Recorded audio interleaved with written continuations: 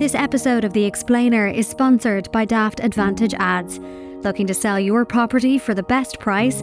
Daft Advantage Ads will maximise your chances.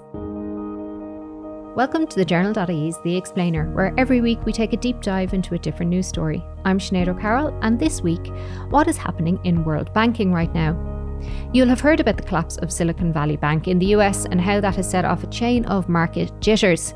Another US bank, Signature, was next to go, and over the weekend, the Swiss government put pressure on UBS to agree to a rescue package for its rival Credit Suisse, whose troubles were compounded by the external atmosphere created by those US bank closures.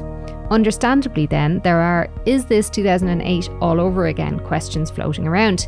In our own newsroom here at the Journal, we've been sharing stories with those young journalists who don't remember the great collapses and subsequent bailouts of the last recession. One editor recalled serving workers from Lehman Brothers in New York on the day they went bust. Others relived days following Brian Cowen around with a microphone as he promised everything would be okay. Today, investors and markets being on edge doesn't necessarily mean the whole system will go kaput again. But we do need to get some sense and knowledge into this conversation, so I'm delighted our guest found some time in what must be an extremely hectic schedule. Brooke Masters is the Financial Times US financial editor and an associate editor there. Firstly, Brooke, can we go back to basics for those who only heard about Silicon Valley Bank recently? What type of lender was it? Can you give us some details about their background and what type of customers it has? So basically, Silicon Valley Bank is an unusual bank in America. It's what's known as a regional bank. So it's not one of the giant ones that you hear of all the time, like JP Morgan or Bank of America. It's kind of the next group down. And it's specialized in working with the technology community in California, particularly venture capitalists who invest in technology and the technology companies that they put their money into. So, the future Googles of the world, not Google itself, but something that is, 5 people and a dog who are trying to reinvent the world. And I was, the main thing they did is, like, if you were a small technology company and you got a bunch of money from a venture capitalist, you put that money in Silicon Valley Bank and then ran your life out of it. And so who would be most exposed to its collapse? Is it the future Googles of the world? Yeah, pretty much. I mean, it tends to be, it's companies like Roku, which is a big streaming company, admitted that it had a lot of money in Silicon Valley. Lots of venture capitalists and lots of venture capitalist-backed companies had their money there. Often their employees or their executives would have accounts there as well. It's unusual in that in the US, as in most countries, there's insured deposits. So normal people who have accounts up to $250,000 are insured. And so that, you imagine, that's every ordinary people, you, me, somebody who needs a car loan, those kinds of people. Silicon Valley Bank had more than 90% of its deposits were not insured, which meant they were giant, big accounts. So they had a small number of a few corporate accounts and rich people accounts, and not very many normal people.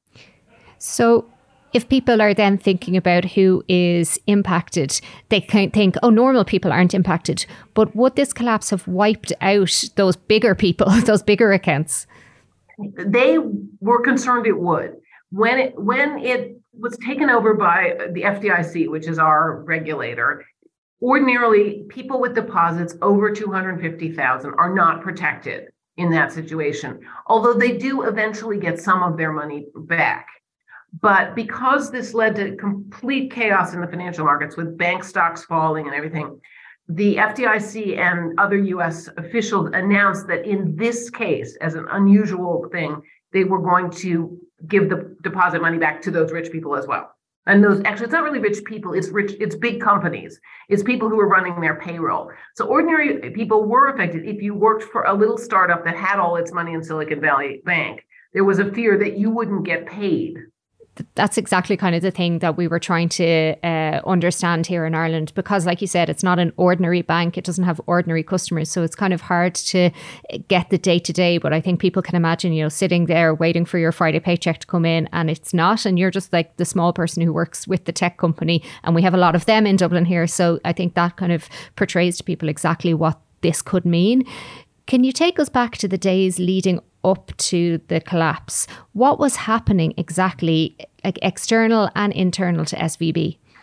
I think you can say that Silicon Valley Bank's problems really started well over a year before all of this, in that because there was an enormous amount of venture capital funding going to tech companies that then put that money in Silicon Valley Bank, the bank grew incredibly rapidly. It almost doubled in size in terms of deposits. And it frankly didn't know what to do with those deposits. It didn't have enough loans to make because it takes time to find people to lend money to. So what it did is it put all those deposits, it invested them in what sound like and generally are very safe securities, long dated US Treasury bonds. And the idea was to try and get some interest from those bonds, but it locked this money into long dated bonds. Then, when the Federal Reserve starts raising interest rates last year to try and deal with inflation, as I'm sure you all are also experiencing, as interest rates rise, Treasury bonds that are locked into low rates lose their value, at least on paper. The weird thing about a Treasury bond is if you hold it to maturity, it's a 10-year bond, and you hold it to maturity, you get your money back. It's absolutely fine. But if you have to sell it before that, right, because interest rates have risen, it's lost value, so it would take a loss. So Silicon Valley has a bunch of money locked up in securities that are worth less on paper than they were when Silicon Valley bought them. That's bad. But it would be fine if they can just hang on to them. However, at the same time, the tech industry is running out of steam. And so its customers are starting to spend down their deposits. You know, they're taking those deposits and they're paying their payrolls, and there's no new money coming in because investment has come down. And so Silicon Valley Bank is then realizing it's going to have to sell some of these securities. And there's a lot of anxiety. And, you know, by the end of last year and the very early part of this year, there's growing concern that they're going to have to take actual losses as opposed to paper losses because they'll have to sell these bonds. So, you know, February, the Financial Times, where I work, wrote a big piece about Silicon Valley is facing pressures. I mean, we had no idea what was going to happen next, I should point out. But so there was this growing concern about them. And then what happens is in early March, Silicon Valley hears from one of the credit rating agencies that they're going to downgrade them, which means, you know, which is a warning to the market that there's a problem. And the company gets a warning and it realizes it needs to do something. So they decide what they're going to do is they're going to they thought they'd cauterize the wound. What they would do is they would sell off a bunch of these long-dated securities, take the loss now, and then use that money to reinvest in securities with higher rates, which would solve the problem. And they thought if they could do that, and at the same time announce that there's going to be an equity raise, that an equity is, and that gives them more stability. They would announce both at the same time that we've taken some losses, we've solved this problem, and we've got extra money from our investors, so you don't have to worry about us. So they make this announcement in March, I think it's March 8th. The problem is they announce they're going to do this, but they don't actually complete the investment in stocks. So they haven't actually got the extra investor money. And people react incredibly badly to this announcement, and the share price tanks. And what that means is the investors who were going to put their money in get scared, and the equity raise fails. So share price just drops and drops and drops until March 10th. The Federal Reserve ends up saying, the FDIC, which is the other regulator, ends up saying, you know, this is too dangerous, and they take the bank over. Just one basic banking question that people might have if they're coming to this very new. When you say that they were taking in deposits and couldn't lend out the money quickly enough, why don't they just leave the deposit money sitting idle? Now, I know a lot of people, you know, any financial advisor will tell us not to leave money sitting idle, but how come that wasn't an option available? In theory, it was an option available. It would have meant, however, that they would not be making any money, and they could become unprofitable, and an unprofitable bank is bad. There certainly are allegations that they did this because they wanted to hit particular revenue targets that would trigger bonuses. And so whether they were greedy or just trying to avoid losing money, I think is something that an investigation is going to have to prove. But if you just let the money sit there, remember, you're paying your depositors at least some interest. And the kind of depositors they had to pay a fair amount of interest.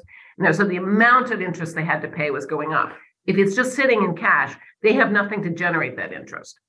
And there was some talk in the days after this that tech leaders were spreading fear about the bank privately in messaging groups. Is there any truth to that? Did that play into it at all? It does, because the other thing that happened is as the share price is going down, depositors who, again, remember, they're thinking our deposits are not insured. This is my entire payroll. I've got to get it out. Started pulling their money. And there were tech leaders, particularly venture capitalists, who were messaging their companies saying, like, how much of your money is tied up in this bank? And if it's a lot, get it out, because you're going to need to be able to pay your payroll if something happens. And so, yes, there was definitely some spreading of fear.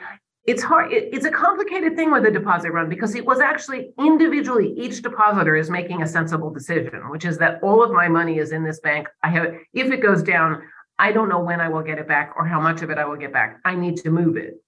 As a group, it killed the bank. Yeah, so it's that danger zone. You mentioned there that the US government obviously made a call to take it over. Exactly what did they do to help the bank? So basically on March 10th, the first thing they just said, we are shutting you down. And Silicon Valley Bank has a couple of different arms. And what they did was they took the really standard vanilla banking arm, the people who take deposits and make loans and invest the difference in their leftover cash and securities. And they turned it into what's known as a bridge bank, which is the FDIC operates it. So it keeps working as a bank. Everybody continues to use it as a bank. And then eventually the FDIC will probably try to sell it to someone else, because the FDIC obviously does not want to run banks forever. So they created a bridge bank, and that bank is now operating. Because this didn't reassure everybody, they also declared that they would backstop the deposits for big depositors. And that's another thing the government did. And those are the main two actions. And they will eventually sell off that bank. Either they'll give it to somebody large, merge it into a large company, or they will sell it to some smaller outfit that will run it as an individual bank. And Brooke, HSBC came into play. Can you tell us what role they've been taking? Well, this involved Silicon Valley Bank's really quite small British arm. They had relatively recently started serving the UK tech industry, doing pretty much the same thing, where as a UK tech company got money from venture capitalists, often American venture capitalists, they were keeping it in Silicon Valley Bank's a British sub, I think it is, and using it to pay their payroll. So there was the same fear on a much smaller scale that, a shutdown of the UK arm would again affect all these little tech companies that were trying desperately to bring innovation to Britain. And so what happened was the UK government got involved and basically handed the British bank to HSBC, who at the moment are operating it as a separate little bank while they think about what to do with it, and probably it will eventually integrate. But what it means is those customers don't get caught in whatever happens in the US. It's a separate little company or separate little lender that is now got HSBC on top of it. HSBC is giant. It's one of those big banks that has to be more stable, has more cash, can deal with all this. So again, UK companies that were banking with the Silicon Valley UK arm are able to function. Selling your property? Ask your estate agent for a Daft Advantage ad today for maximum visibility, best results and best price for your property. You mentioned there that they took the banking arm. One of the customers is actually the Irish government. We have the Ireland Strategic Investment Fund has funds within one of the arms of SVP. Can you just explain, we have been told on this side of the water that those funds are not impacted by what's happening. Can you just explain the different arms and which arms were and weren't impacted by this? So Silicon Valley Bank had the bank, which is now clearly being run by the US government. It also has a securities arm and a private investment arm. And I believe that the Irish fund is part of the private investment arm. That is part of a larger group which has declared bankruptcy, not because it's out of business, but it's using the US process to try and separate out the pieces so they can be sold off and kept alive. So those funds are segregated and not mixed up in the bank's problems, but there is a process going on right now to try and sort it out and get it separated out. And as you talk about separation, there's never just one bank. There was contagion. How did First Republic get sucked into this, and what was the outcome? First Republic is another California-based lender that also caters to a lot of rich people, including technology folks. And so people immediately thought of it as, oh, what happens next? Its share price has been plunging. I think it's down 80% since the start of all of this, but it is so far still going. And what happened last week was a bunch of the very biggest banks in America, the ones you have actually heard of, Citigroup, Goldman Sachs, Wells Fargo, all agreed to put a bunch of cash into the bank, into First Republic as deposits, just like you or I would. And the idea is that they're demonstrating their confidence that this bank is not going to go down. And it also is cash that for now, First Republic can use if other depositors take their money out. And again, First Republic has a bit of the same problem. They didn't put all of their extra cash into long-dated securities. They actually did what a bank does and made a lot of mortgage loans. So they made lots of mortgage loans. And in the US, mortgage loans are generally 30-year loans. And so if you make a 30-year loan and like when you buy a house, you do a 30-year loan, as long as I keep making my payments, there's no loss to the bank. They're fine. But if it needs cash all of a sudden, it would need to sell my loan.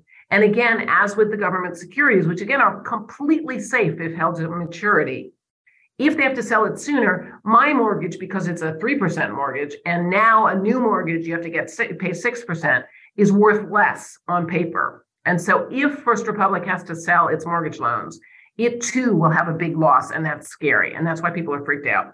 But the idea is the big banks have tried to demonstrate confidence in this other bank in hopes that it will keep going. And we mentioned in our introduction as well that Signature has been impacted too. What has happened there?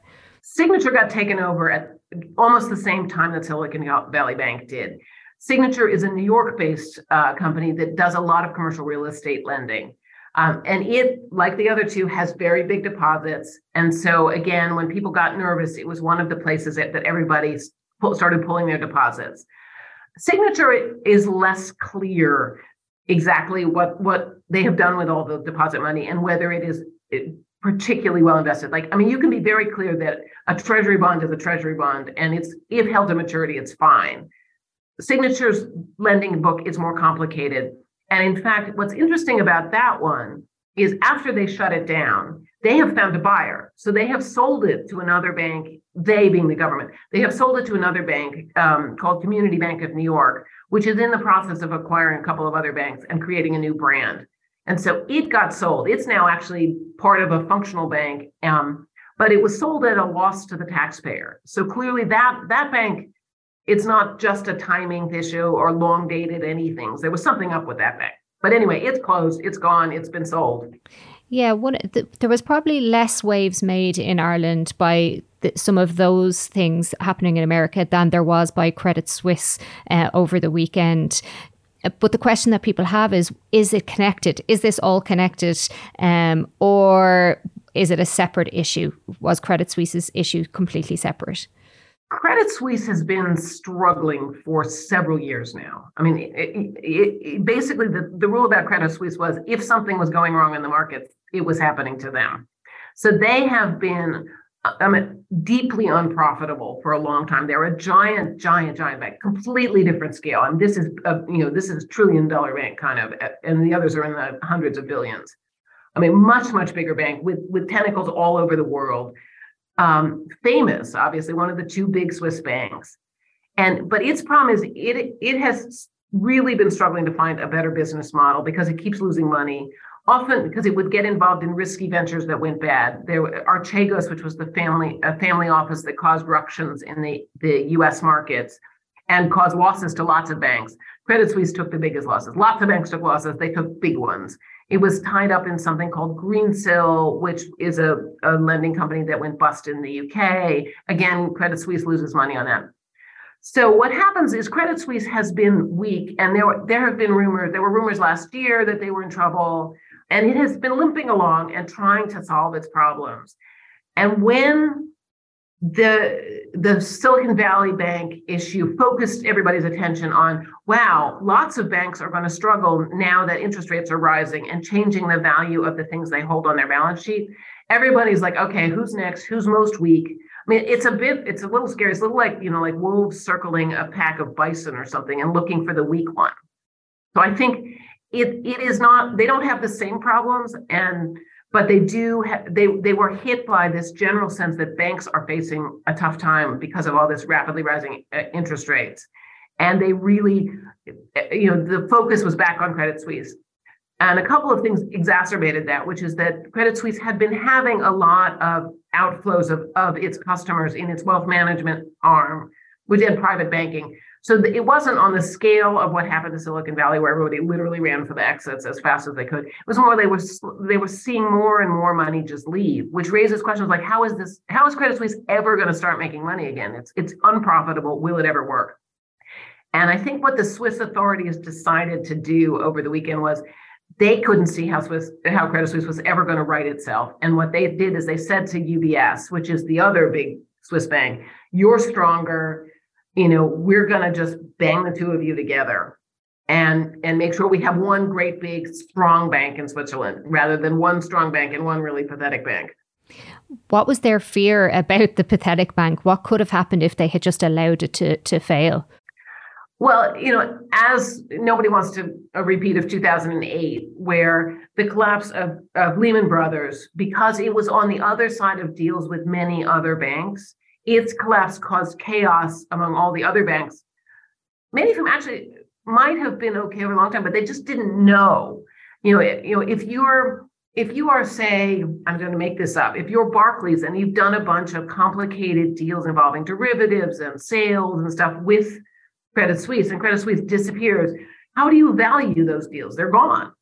And that unsettles the entire banking industry. So Credit Suisse was definitely of the size where it would have unsettled lots and lots and lots of other banks. And at a time when obviously there's already a lot of unhappiness about banks and everybody's very anxious, I think the feeling was it was not a risk anyone could take. Yeah, because as I said, the question that everyone has here is this similar to 2008? And even I'm sure listeners will be the same as I am. They kind of shudder at the mention of downgrades like you talked about. Like we were all experts in downgrades in Ireland back in 2008 to 2010. So is this different to 2008? Mostly, yes. I mean, I think the biggest thing to remember is, with the exception of Credit Suisse, which really has been struggling and visibly struggling for years, most of the very, very big banks, which have the ability to unsettle the entire market, are better capitalized, reasonably profitable or quite profitable, depending on which one you're talking about. And they have a better handle on exactly where their investments are. So if a little bank goes down, they can immediately determine, okay, here are our losses. We have enough to cover this. If you can imagine, they have more cash on hand, like much, much more cash on hand. So if for some reason they need cash to cover something, they have it. They've been required by the new global banking rules to have more capital, which is like shareholder money, that if there are losses, you can again use to counteract the losses. So they have both more liquidity and more capital, and they have better risk controls. So what I would say is the biggest banks, I don't think at the moment you need to worry about. I mean, they are pretty stable, or certainly it would take a lot more to destabilize them than it did in 2008. The smaller banks, there are smaller banks in various places that have miscalculated and are poorly positioned to deal with the fact that interest rates are rising very quickly. And I think that's the thing that everybody's watching, is like how many of them are so poorly positioned that they're really troubled, and how many of them are just, they're going to wobble. They're going to have their share prices are down because they're not going to be as profitable because they've screwed this up a bit. But they're not. There's a difference between not making as much money and being bust. And I think that's what everybody is watching for. My general feeling is that it's different to 2008. As I say, because the big banks are in better shape, and also because the governments are really well aware of the various contagion causes. And so the Swiss acted faster than they would have if they hadn't seen 2008. The Americans certainly acted faster than they ever would have if there hadn't been 2008. And I think most other countries don't let their banks play with as much stupid stuff, I hope. I think definitely people will be listening in Ireland and hoping for that as well, given our experiences of 2008. So just last question, Brooke. Is there a reason for the ordinary Joe and Jane to be concerned? You know, not the tech leaders or the people on payrolls that have money in SVB, but, you know, your ordinary banking customer in Ireland. Should they be worried about anything? Well, I think a couple of things. I think would double check your deposit limits. You know, I can't remember what the protection level is in Ireland. There's actually, that's one thing to remember. There's much better deposit insurance protection in Europe. There did not used to be. And all over the EU, including Ireland, there's much better rules.